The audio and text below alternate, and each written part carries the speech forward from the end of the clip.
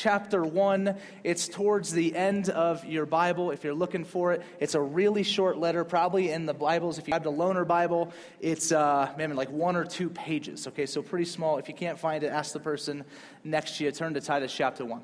Okay. If you weren't with us last week was Easter. We did this scripture thing. If you missed it and you want to watch it, we actually did video for the first time. You can go and watch that on our Facebook, Vimeo, whatever, all that is. But this week we start and we get back into what we usually do here at Redemption Church is open up a Bible and let's just say, Holy Spirit, what do you have for us? And so today, for the first time in a long time, we're only doing 4 verses, okay? Usually in the last 6 months, we've done huge passages. We went through the book of Judges. Today, just 4 verses. Next week, 4 verses. The week after that, I think 3 verses. And so I'm ecstatic to jump into the Word of God, to break it down with you and see what God has for us this morning as we go through the book of Titus and then on throughout the series. So here's where we're at. Jesus is raised from the dead. We just learned that at Easter. Jesus is now alive again after being crucified by the Roman soldiers. He's back to life. He has ascended to heaven now. He's in heaven, but he has commissioned his people, his church, to go to the world to spread the gospel. And so in Titus, what you have is a growing, booming church across Europe and Asia and North Africa where we see God bringing his gospel to the nations. And he's using his people and his church to do so. What the letter of Titus, what the book of Titus does for us is it allows us to understand the cultural myths of the day and the cultural myths of our day. Because as the church exploded on the scene, new teachers and new teachings began to interfere with the truth that was the gospel. Okay, so the gospel was this beautiful, perfect story, and yet false teachers came and began to tweak it as they saw fit, oftentimes for their own gain or their misinterpretation or some other reason that we don't know. But what Titus does is it allows for us to understand what was this, what were these cultural myths, and how do then we identify them today and make sure we are adhering to the gospel, okay? So, back then, and I think for us now, there was this running theme, there was this running idea, this running worldview, this running myth that I would say is this. There was a godlessness masquerading as godliness. Okay, godlessness masquerading as godliness. And so you had a bunch of false teachers and people following these teachers that said, man, no, I'm with Jesus. I'm with the gospel. That's my thing. And yet when you began to look at their life and their teaching, it was incongruent with the gospel of Jesus Christ. And so this letter serves as this course correction moment to say, this isn't right, guys. Let's come back to the gospel. Let's come back to the truth. I feel this cultural myth exists for us today in equal portion. That there is a godliness or a godlessness masquerading as godliness in our culture. When we live in a country that still 75 to 80% of its people would say that they are Christians. And then we also then see the reality of the way that's lived out in our culture. There seems to be a gap. And listen, I'm not judge and jury, and I'm not making the claim or the call that I know everyone's hearts across the 80% of America that calls themselves Christian. But it is a bit suspect when I look at the proclamation, I look at Scripture, and then I look at the average life of the average 80% in our nation. And there seems to be a difference between this amazing, beautiful, rich calling of the gospel and the way that the average 80% seems to live their life. The things they value, the things they chase, the idols that they crave and worship, etc., etc., etc. I think what we've adhered to, both in the church and out of the church, is something called moralistic therapeutic deism. Okay? Moralistic therapeutic deism. This is a religious worldview that became studied and accepted and brought about in 2005 when a bunch of researchers got together and they studied the church. And they studied people's answers to numerous questions. And they studied people's lives and said, man, is this congruent with what we see in the Bible? And they came up with 5 basic tenets of moralistic therapeutic deism, and these are them. Number 1, God exists who created and ordered the world and watches over human life. No big problem with that one. Number 2, God wants people to be good, nice, and fair to each other, as taught in the Bible and by most world religions. Again, not too bad. Like, God does want us to be good and to be blessed to be a blessing and all those things. But number 3 is where it goes a bit off track. The central goal of life is to be happy and to feel good about oneself. The central goal of life is to be happy and to feel good about oneself. Now, there's absolutely nothing wrong with being happy. I hope you're happy. There's nothing wrong with you having a good understanding of your identity and being proud of yourself because you are made in the image of God. This is all good. But when it is the central thing to your life, this becomes a problem. Number 4, God does not need to be particularly involved in one's life except when God is needed to resolve a problem. So God, stay at a distance, right? So I'll call on you when I need you. When I need you in my life, when things have gone not like I want them, then I will employ my God card. Now, most of us are like, well, I don't do that. I think we do that all the time. I do that all the time. I fall into this. When I live a life that says the only important moments in life are Sunday from 10 to 11:30 and Wednesday night when my small group meets for 2 hours then, and maybe, just maybe, the 30 minutes a day I do Bible study. That's important, and the rest of it's just my life. That is employing moralistic, therapeutic deism to say, God, you're not the Lord of everything. You're the Lord of the moments I give you. That is not Christianity. That is not the Bible. That is not the gospel. Titus is going to course correct us there. Number 5 is good people go to heaven when they die. And that's just not true. Because a lot of good people are not going to go to heaven. And a ton, I would say 100% of bad people are. There's no one in heaven that's good. There will never be anyone in heaven that's a good person. It doesn't exist. Everyone in heaven is a bad person. When you get there, you were a bad person. But Jesus came in and made you good because he is good. He made you faithful because he is faithful. He made you righteous because he was righteous. On and on and on. And so what we've adopted as a church culture, it seems, across the land, the 80%, I think is this. And I don't think it's the gospel of Jesus Christ. I think it's moralistic, therapeutic deism. Now, the deism aspect obviously denotes that there is a God involved, deity, deist. But there are probably some of you here, would be my guess, and there's plenty of people outside of these walls who don't ascribe to a belief in any God, right? Atheism, there is no God. Now, I would say to you, if you're here or if you want to share this with those of your friends who don't believe in a God at all, they probably exist in a moralistic, therapeutic humanism. Right? So simply just replace all the moments of God and insert me or us or self. So, I exist and I order the world around me. Okay? I watch over my life and the human life around me. I want people to be good, nice, and fair to each other, including to me as taught by not just Scripture or other religions, but by my own conscience.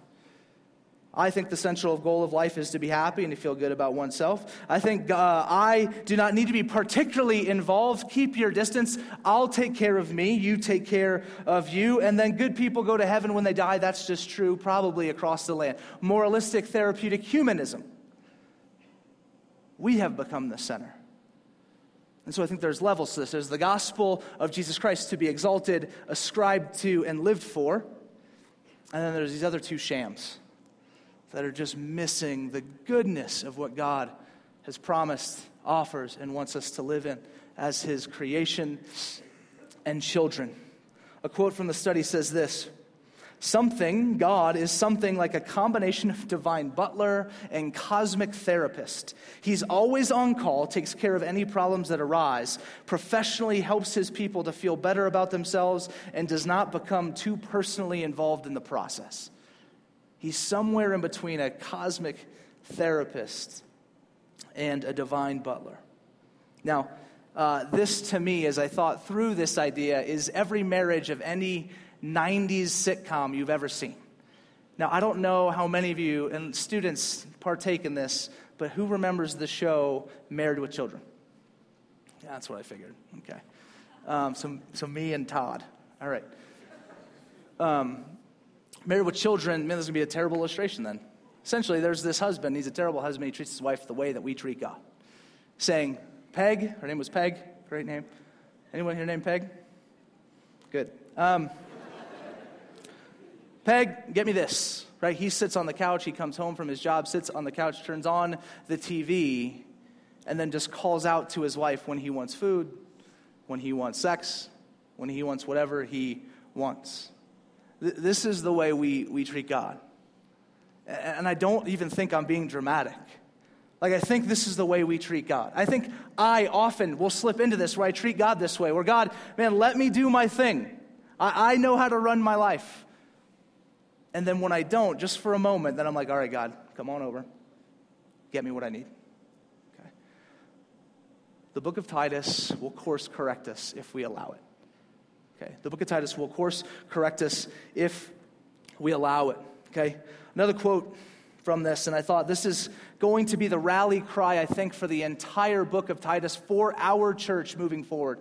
And it's this. It says, the problem does not seem to be that churches are teaching people badly, but that we are doing an exceedingly good job of teaching what we really believe, namely that Christianity is not a big deal, that God requires little, and the church is a helpful social institution filled with nice people. If churches practice moralistic therapeutic deism in the name of Christianity, then getting people to church more often is not the solution. Conceivably, it could make things worse.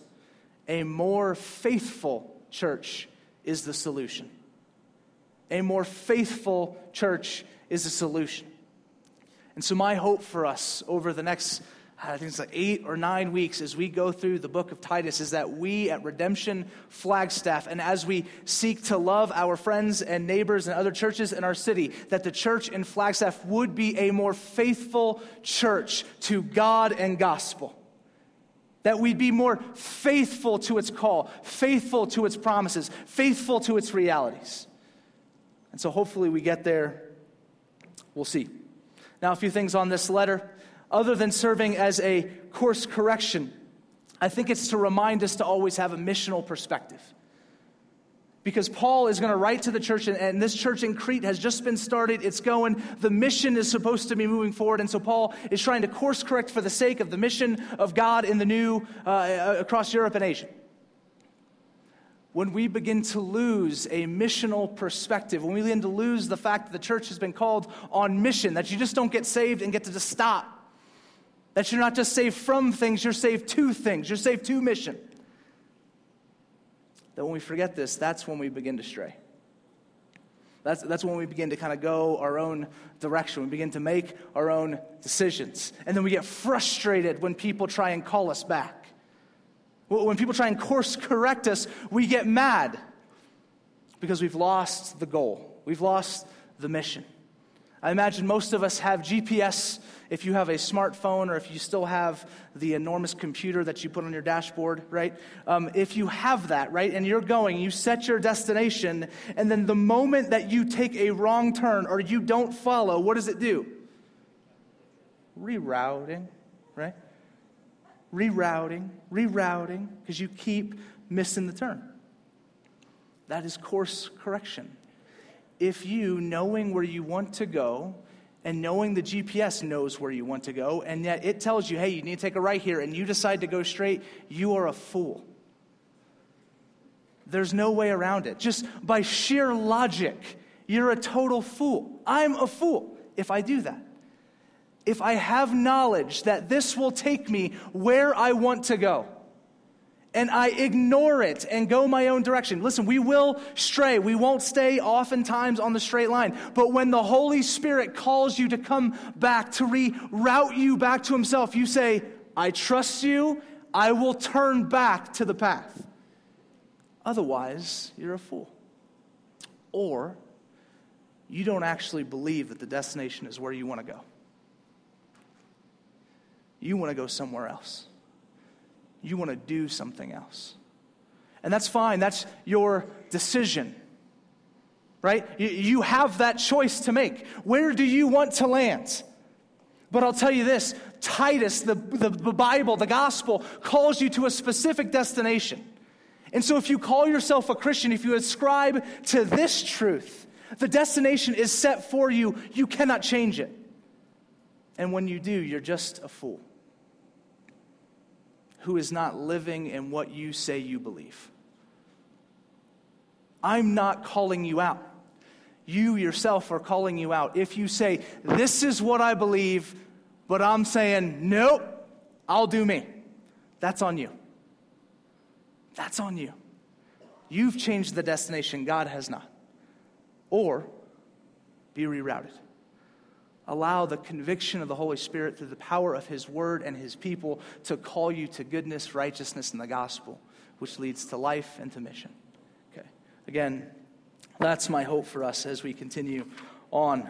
I promise we'll get to the verse here in just a moment, as we lay the groundwork, okay, for this series. Because the reality of this book also is there are going to be some hard pills to swallow, right? Hard truths for us to understand as a church, hard things that we're going to want to push back against. I want to push back against a lot of what is in this letter because it doesn't add up with what I believe to be true culturally. And yet I still have to submit to the Word of God because that's what I've said I believe, right? What we need to resolve to believe as a church and as Christians, if you're here today, is that the God life is the good life. You see, that God truly knows, because He made the world, how this world should be best lived in. Like if you build something, you know what it looks like. For my son Finley, I understand the world far greater than he does. And so oftentimes, instead of having him do certain things, I'll say, no, do this, because I understand the world better than he does. God created everything, and so He certainly understands the world better than you do. And so He knows how it should be lived in for your joy and His glory. The God life is the good life. Now you're being sold on a different story outside these walls. That the good life is all of these other things. It's doing what only you want. It's having the freedom, which is truly false freedom, to just make your own decisions about everything and not allow this godly sky fairy, right, to decide for you your life. That is not the good life. It's the fake life. It's not true. The God life is the good life. And if this is true for us, then we can take hard teaching and say, God, I don't love it. I don't even know if I agree with it at this point, but I will submit to you because I know the way you've set things up is the way things should be. Okay. Who is this man? Titus.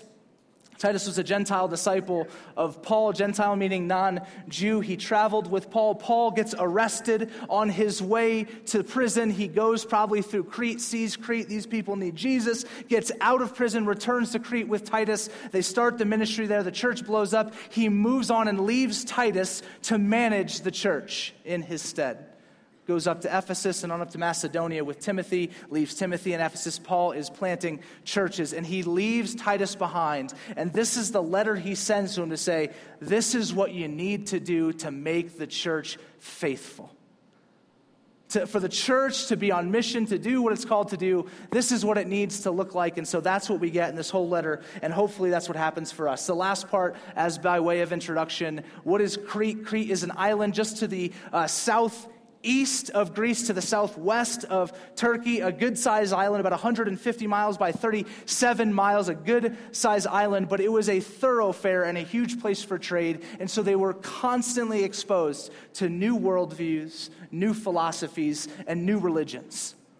And so this is why the constant course correction we'll find in this letter from Paul to Titus is because he's saying, listen, there's all of this other stuff competing for what is true. And you need to stick to the gospel. And the same is true for us because we live in a world today where there are story after story, ideology after ideology, religion after religion, philosophy after philosophy that are pulling you for what you believe to be true. And to navigate that is difficult, but we trust God, the Holy Spirit, and the Bible to lead us back to Himself every time. Amen? Well, you guys are quiet. Amen? If you don't believe it, I guess don't say it, but maybe you guys are actually fine starting to listen. That'd be good. The thesis for today, okay? You can trust God, okay? So live like it. The thesis for today, you can trust God, so start living like it. And if you're already the all-star that is doing it already, man, great for you. You just get to sing later. But for the rest of us who find ourselves constantly seeming to just treat God as this deity who's far away and we call him at our beck and need. Okay, let us trust God and then live like it. Verse 1, Paul, a servant of God and apostle of Jesus Christ. So Paul is, he's like the stud of the New Testament, right? Writes 13 of the New Testament epistles. He's the guy that oftentimes we talk about because he had such an incredible impact upon the early church, right? Maybe aside from Jesus. Well, certainly aside from Jesus and maybe a couple people, but Paul has a tremendous influence in the early church. Some of you know the transition. He used to be called Saul, but then becomes Paul after he gets saved on the road to Damascus. Now, I'll tell you this, because oftentimes it becomes, well, God changed Saul's name. This is not actually all that accurate. God didn't change Saul's name. Saul became Paul because he didn't get a name change. He got a mission change. See, Saul was the Hebrew name that he was given, and he was a minister. He was caring for the Jewish people, and then God calls him to be an apostle to the Gentiles, to the non-Jews, and so he adopts his Latin name, which is Paul. His name changed because his mission changed. So Paul understood his mission and then contextualized his ministry.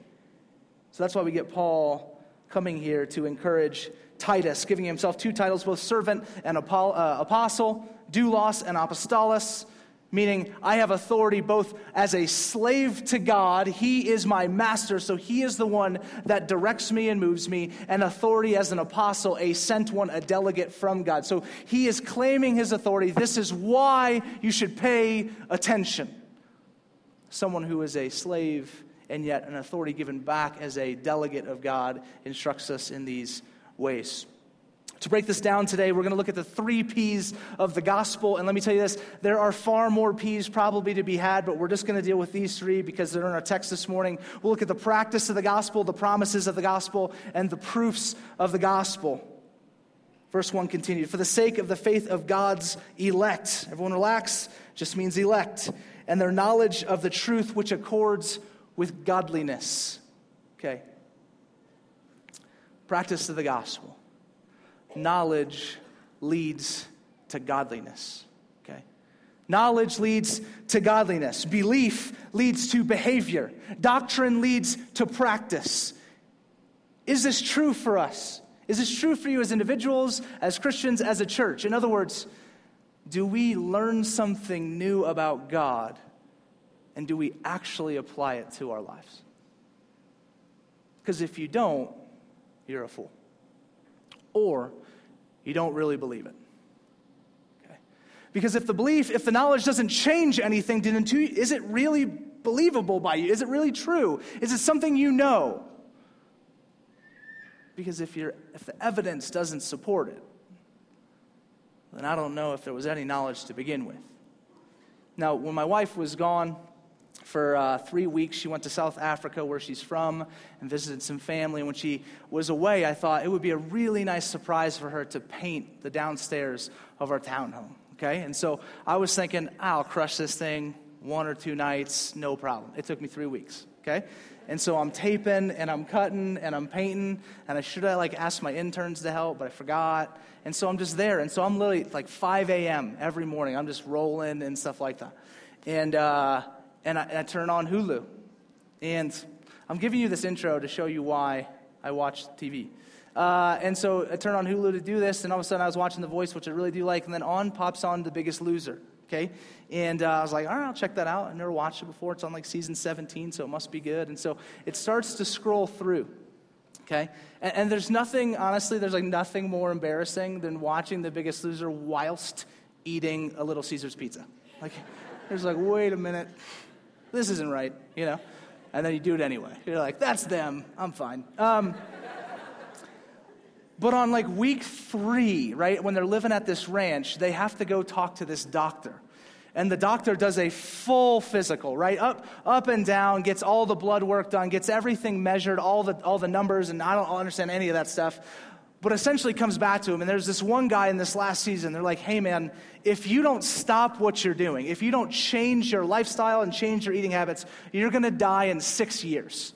And so that's an average, right? But they're like, this is the date you die, right? And you're counting down to that unless you change. I know that the other guy he's like, you have early onset diabetes. If you don't stop, this will be full blown, you're in trouble. Okay. They have just been given this knowledge about their life. They have two choices.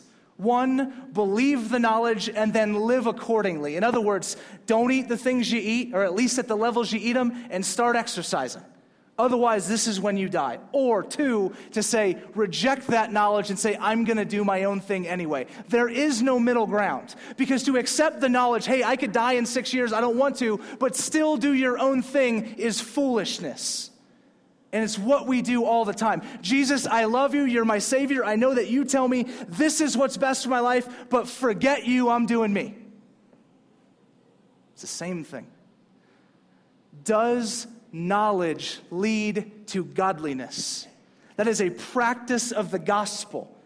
We know more about God. We know more about his character, what he's accomplished on our behalf. We know more about the gospel, what it's done for us, how it's made us new. We know more about what he's called us to, what he's told us not to do. We know all of this, and we can either say, I believe it, and then go live it, or we can say, I don't believe it, so I'll do my own thing. You can't live in the middle.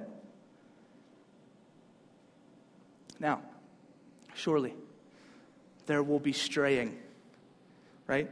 Because we can't do this perfectly. I darn know I can't do this perfectly.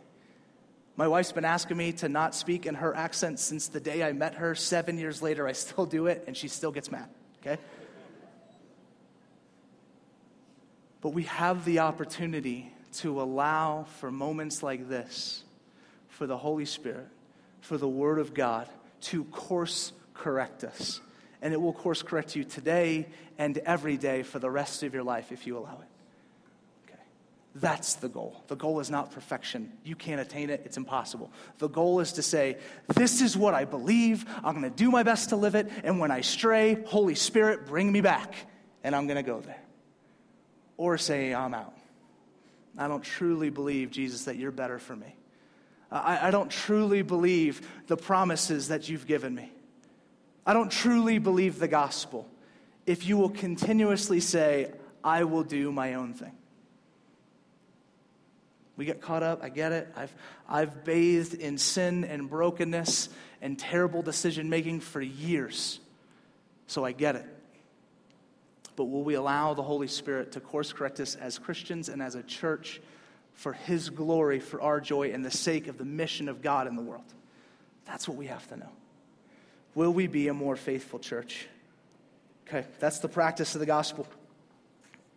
The promise of the gospel, the first one, is godliness. And I don't want to pass this over. The first promise of the gospel is godliness. I think, again, we have this mentality that becoming more like God is not a good thing. It is the best thing.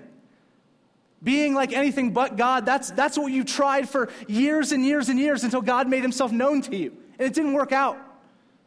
The good life is the God life. The God life is the good life. Okay. Godliness is a gift. It is a promise. It is something we should aspire to. Will we look more like Christ? There is greater joy to be found in that than any other thing in this world. I guarantee it, because the Scripture guarantees it. It's better than anything the world offers. The second promise of the gospel in verse 2, in hope of eternal life. So not just goodness and graciousness and godliness and all that stuff here, but there is a hereafter. There is eternity. There is heaven. And we don't have time today, and I wish we did, to get into like a really robust, beautiful description and view of the new heavens and the new earth, but we just don't have it. But that is coming. We talked about it last week. There'll be no more death, no more mourning or crying or pain. For the first things have passed away. But behold, I'm making all things new. Everything you know and see without blemish, without brokenness, without fracture. Perfect. That's heaven. With God for eternity. So that is the promise of the gospel, number 2. The last part's here. The first proof of the gospel. Continue on in verse 2. Which God, who never lies, promised before the ages began. Proof of the gospel, number 1, God never lies. So who he is proof of the gospel, number 1. His character. God cannot lie. It goes against who his nature is. It is impossible for God to be untruthful.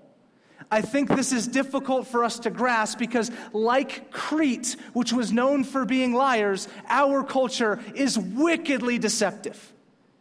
There was a study done back in 2002, and every social psychologist since then has says it's gotten significantly worse since then, but they haven't done as in-depth of a study since 2002. But in this study, they found that over 65% of the people in the study, and that's extrapolated onto us, 65% of the people in the room in a 10-minute conversation will lie to you between 3 and 6 times.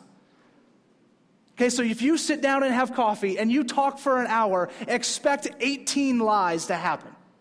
I didn't do the math right. That's not right. 6, that is right. 18 lies. That was good. Good job, Vince. Trust who I am. Think about that. Every hour you sit down to talk to someone, they lie to your face an average of 18 times. A lot of times it's self-protection, right? So it's kind of like, I've seen that movie. I remember sitting in a class when I was back at San Diego State, and you had to go around, you had to say your name, and of course, like favorite movie. And remember, all these people talked about how their favorite movie was, I already forgot, Garden State, which a lot of you don't even know, but it was kind of like this cool, hip movie to like back then. And then I ended up talking to the 2 guys next to me. They had never actually seen it. But they said it because it was the cool movie to like at the time, and they wanted to be cool. And so 18 times an hour, we live in a deceptive culture. Listen, I don't know if you follow the political discourse that's existing in our country right now, but when you fact check a debate, it's like one of the guys, like 74% of what he says is false. Even the most truthful person on the stage was like 27% false at the last debate. We cannot speak truth. And so I don't know if we can fully understand a God who never lies. And not just that he doesn't lie, but that every word from his mouth is perfectly true. So then when he promises things, you can take it to the bank. When he says this, you can know this will not go well with you. When he says don't do that, you shouldn't do that. When he says do this, you should do this. When he says this is who you are, live in that identity, not the one the world who lies crafts for you. So the proof of the gospel, number 1, is God's character. He is perfect. He does not lie. And so we can believe every word of the Bible, every word of the gospel, every word that comes from his mouth. Indeed, the word that became flesh, Jesus Christ. We can put our hope fully and faithfully in him. Proof of the gospel, number 2, here in verse 3, as we wrap up. 3, and at the proper time manifested in his word through the preaching with which I have been entrusted by the command of God our Savior. The proof of the gospel, number 2, not just who he is, but what he's done. The ministry that he has sent forth, the preaching of his word, indeed the death of his own self on a cross. It's not just who he is, guys. It's what he's done. Do you actually believe he's done what he's done? Do we believe last Sunday actually happened? Honestly, Christian, I'm asking you straight up. Do you believe that the guy who was killed, that was perfect, that died for you, rose from the dead 3 days later and still lives to this day, overseeing and ruling the world? Do you actually believe that? Because if you do, you are foolish to do things that he says not to do. And you are foolish not to do the things he says to do. Because he rose from the dead. He conquered that which you could not conquer. And he did it so that you could conquer it in him. It's the gift of the gospel. So we have proof of the gospel. We know that we can allow our beliefs to actually then lead to behavior. We know that we can have our doctrine actually lead to practice. We know that knowledge could lead to godliness because Jesus, because God, because the Spirit is true, does not lie, and has done everything in his character and by his action to prove to us this is the way to go.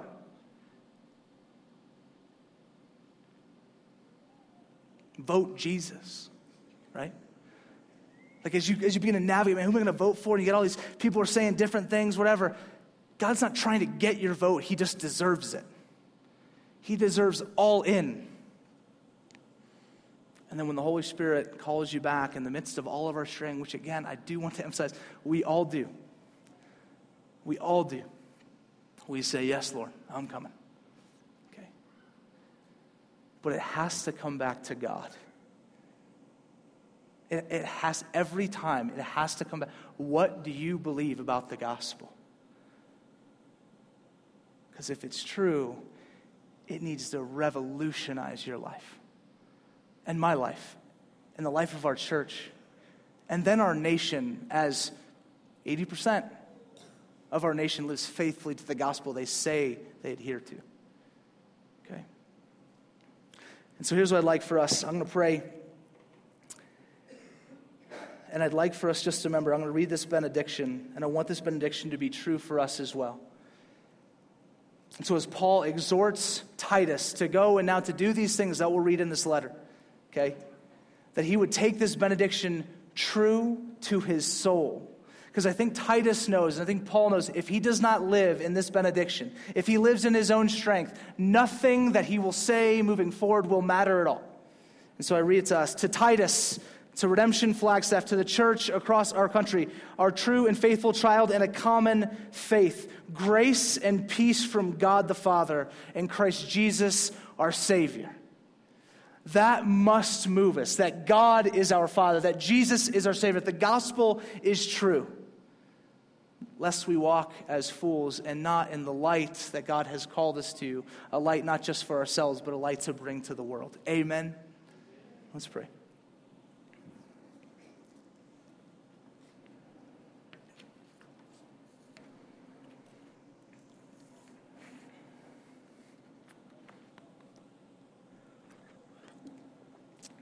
Heavenly Father, I truly feel like I'm the chief of this. God, I need to hear your voice this morning. I need to feel your conviction and your course correction for the mistakes that I make on the daily. God, not just for the sins that I commit, but the sins that I commit by not doing what you've called and asked of me.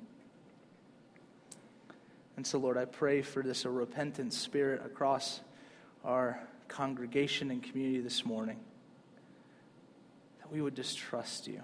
God, we can trust you, so let us live like it.